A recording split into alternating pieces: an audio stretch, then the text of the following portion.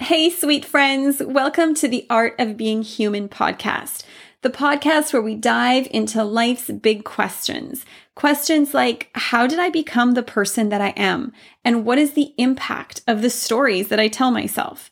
How can I be a beneficial presence to the people around me? And how do I live a spiritual life in a material world? And of course, so many more.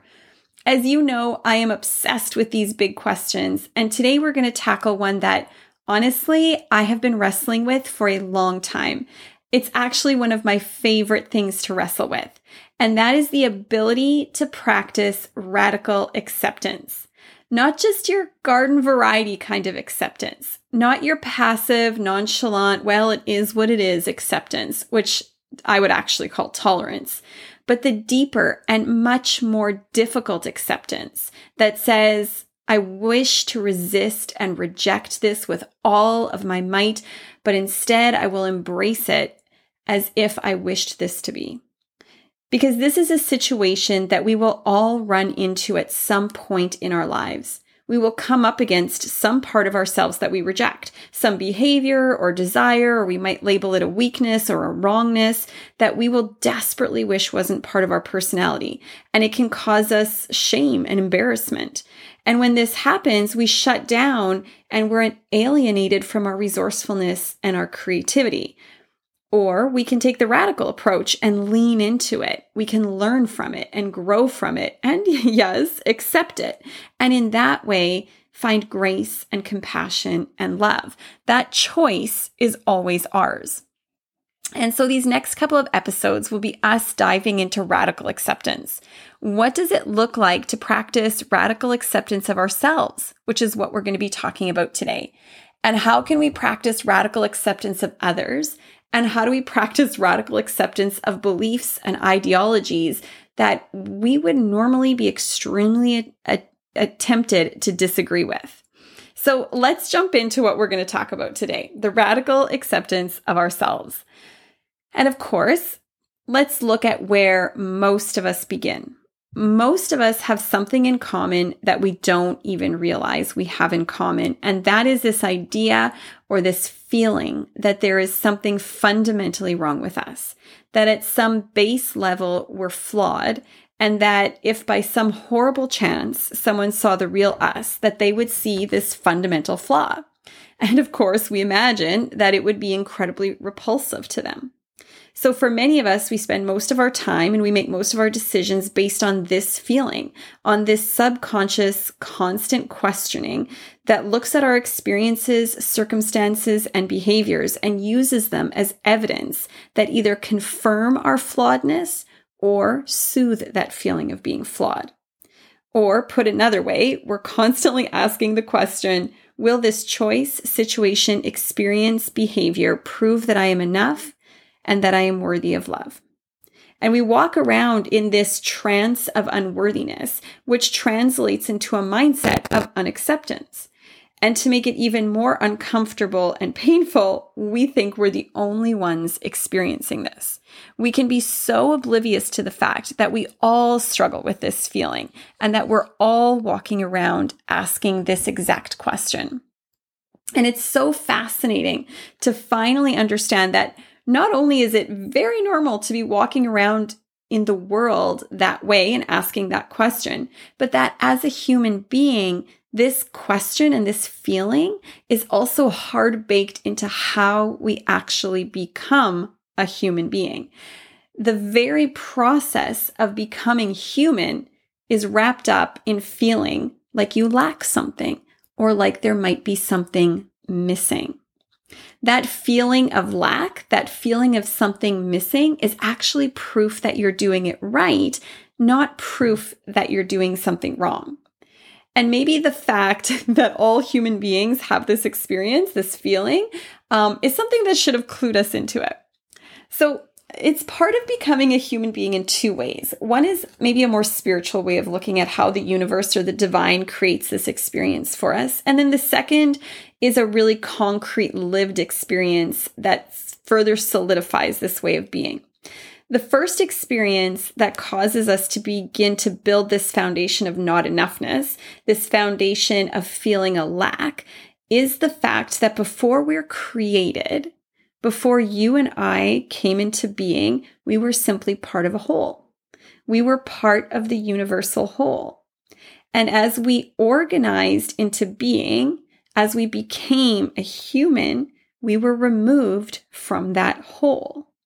So if you imagine the universe being a whole, right, to which you belonged to, then in order to create you, you had to move separate from that whole. Otherwise, you would not be yourself.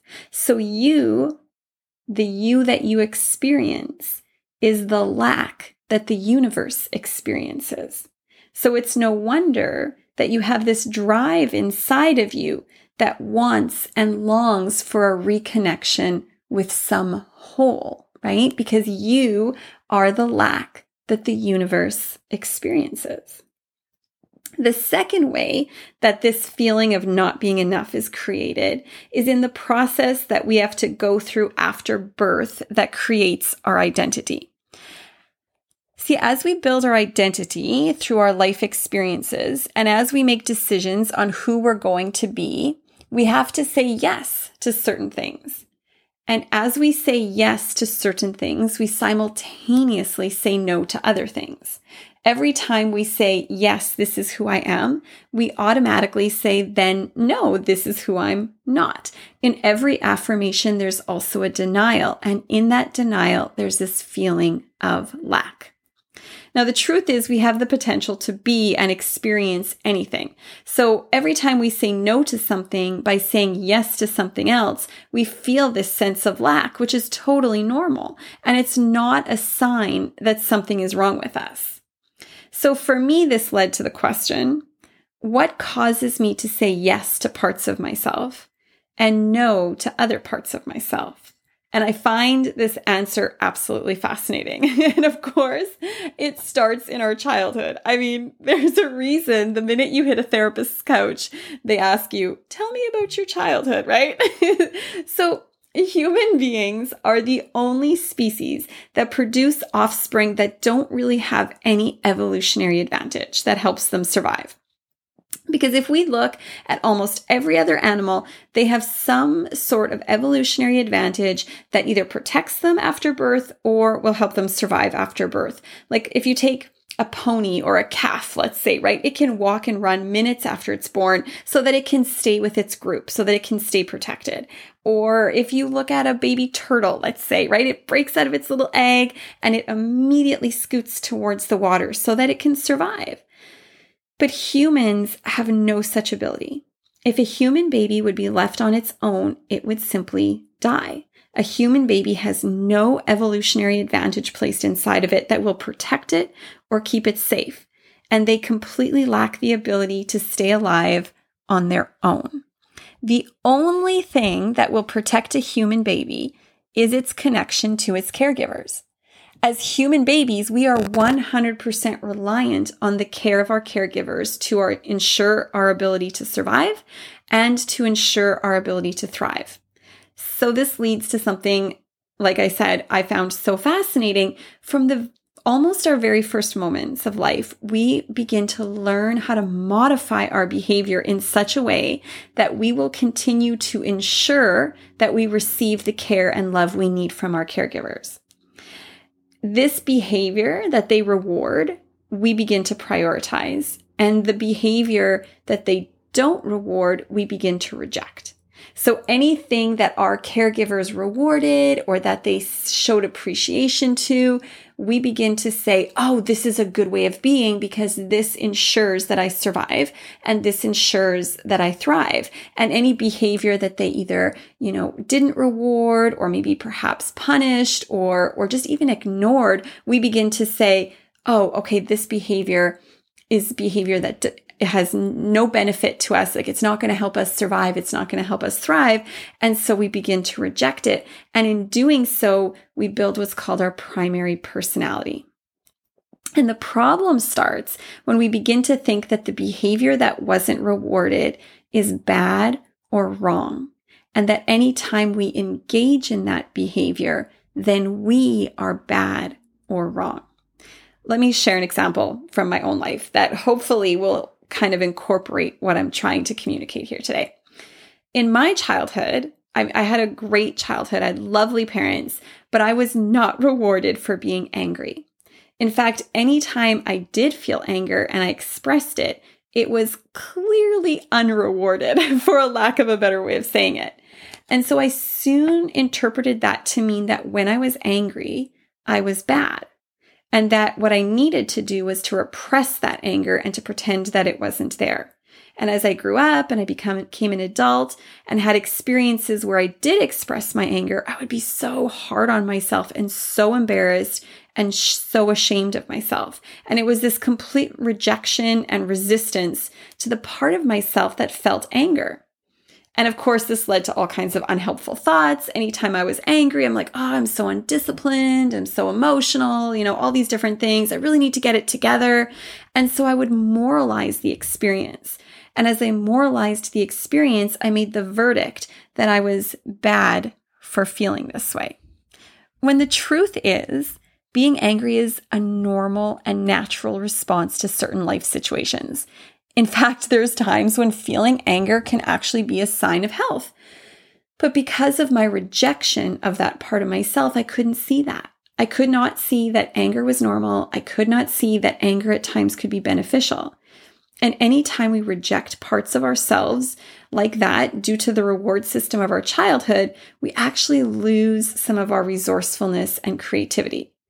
Instead, we think, well, it has to be this way, or this must be true, right? It must be true that anger is bad. It has to be that I cannot express it.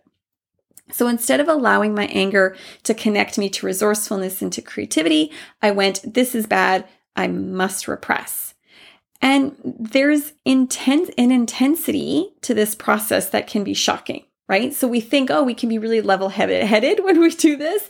No, we come at this with a level of intensity, right? Like imagine a part of yourself that you reject. You don't just go, oh, I don't like that part of myself. We tend to say, I hate that part of myself. That part of myself is so bad. I wish that part of myself wasn't there. And we have this level of intensity because of where we link it to. We link it to our survivalness or to our survival. We link it to our worthiness of love.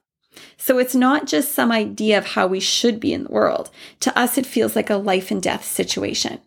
Anytime we behave in a way that we feel like is wrong, that wasn't rewarded as a child, we feel like we're going to die. Now, obviously, we don't think this with our conscious mind, right? We can rationalize everything with our conscious mind. And if we said to it, this is linked to our survival and lovability, our conscious mind would quickly say, well, that's silly. I know better. But it is very true to our subconscious mind. And we know that we are not ruled by our conscious mind. It is simply there to analyze, rationalize, and justify, right? We are completely ruled by our subconscious mind.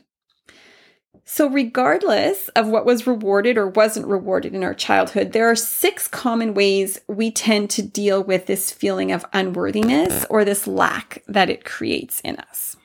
And I'd be so curious to see which one of these connected with you. And I have to be honest, they all connected with me. I do them all.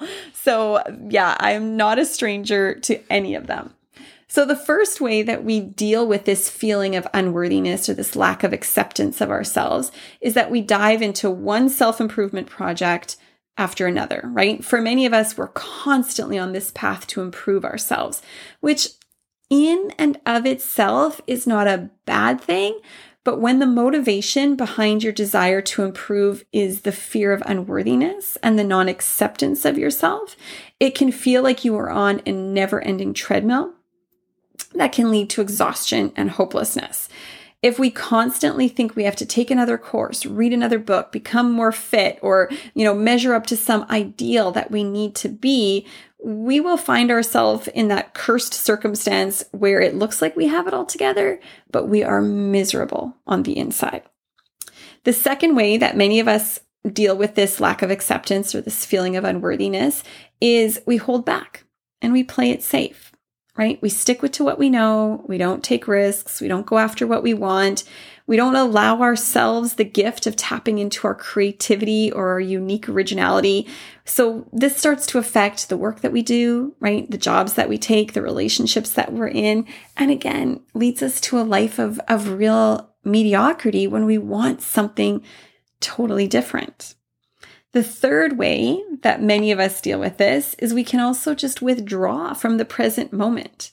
So in order to feel the feelings in order to not feel the feelings that the present moment is bringing up and to have to learn how to accept them, we either jump into the past or we jump into the future to escape whatever is right in front of us, right? So we jump into the past, we can rehash old stories, and that keeps us trapped in the life that we don't want. Or we can jump into the future and where we can get trapped in this idea of unhappiness, this feeling like we should always be doing more. So either way, anytime we're not in the present, right, we trap ourselves in this unhappiness, whether it's because we're rehashing or because we have some idealized self that we're not meeting up to. The fourth way that we can deal with this non-acceptance, this feeling of unworthiness, is getting really busy. And I find this is one of the most common ones, and it's the most socially accepted one. This idea that we have another event to go to, we put our kids in another activity, we get involved with another community organization.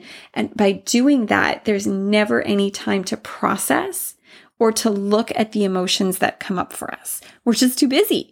And the great thing is we can always add more to our plate, and we can always hide from ourselves, right? We can always just have distractions and expectations of what we all have to do, so that there's never any time for reflection. There's never any time to go, oh man, there's things that are lacking, and there's things that I don't accept, and I have to learn how to open my heart and accept those things, and I have to learn how to open my heart and live in the lack. No, we're way too busy for that. So the fifth way, and another one that's super common, is that we just become our own worst critic. Right? For some of us, we feel like the best way to deal with this feeling of unworthiness and this lack of self-acceptance is to show how we see it all. We see all our own unworthiness. We see all our own lack, and we point it out. And when we point it out, we feel like we have some semblance of control because look, at least we see it. And then we can soothe ourselves with this hope that we will somehow change things.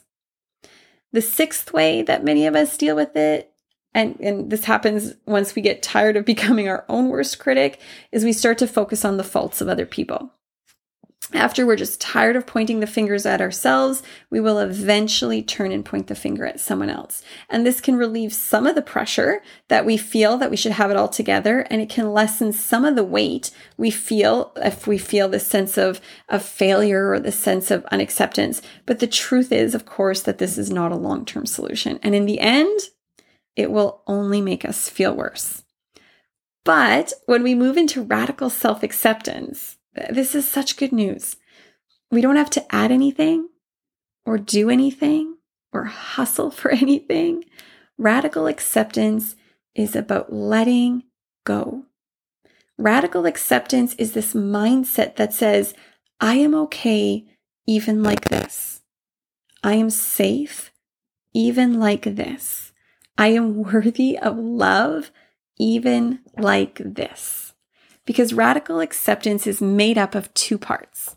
The first part is mindfulness, and mindfulness is just seeing what's really there. So often we look at people or situations and we're looking at the surface. Oh, she was mean to me. She must be a bad person. Oh, she didn't call back because she doesn't respect my time, etc., right? Instead of looking deeper and acknowledging that each person and each situation we find ourselves in is full of people who are doing exactly what you're doing. Asking, am I safe and am I worthy of love?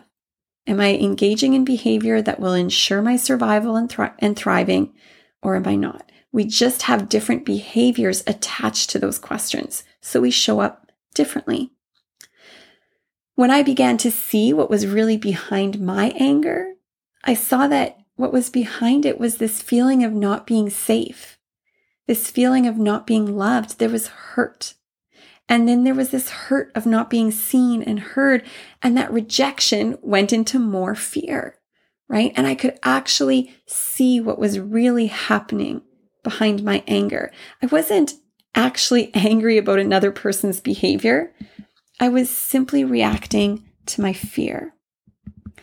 The second part of radical acceptance is finding compassion for what you see. When we see the truth behind our reactions and our feelings, what is our response? When we're not in radical acceptance, we might reject it or make it wrong, right? Like, oh, I just shouldn't have been angry. I shouldn't have, or if I see what's behind it, I shouldn't have been afraid. There's no reason to be afraid, right? But when we practice radical acceptance, we say, yes, of course I would feel like that. And of course that's okay. I can feel compassion for myself in this moment because I'm dealing with something difficult. This fear is a life and death fear for me, and I acknowledge that, and I see that, and I have compassion for that.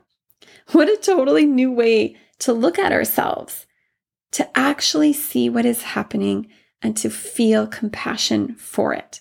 And when we walk in the world this way, the journey is so much easier. There's no pressure to perform. There's no pressure to be a certain way, to measure up.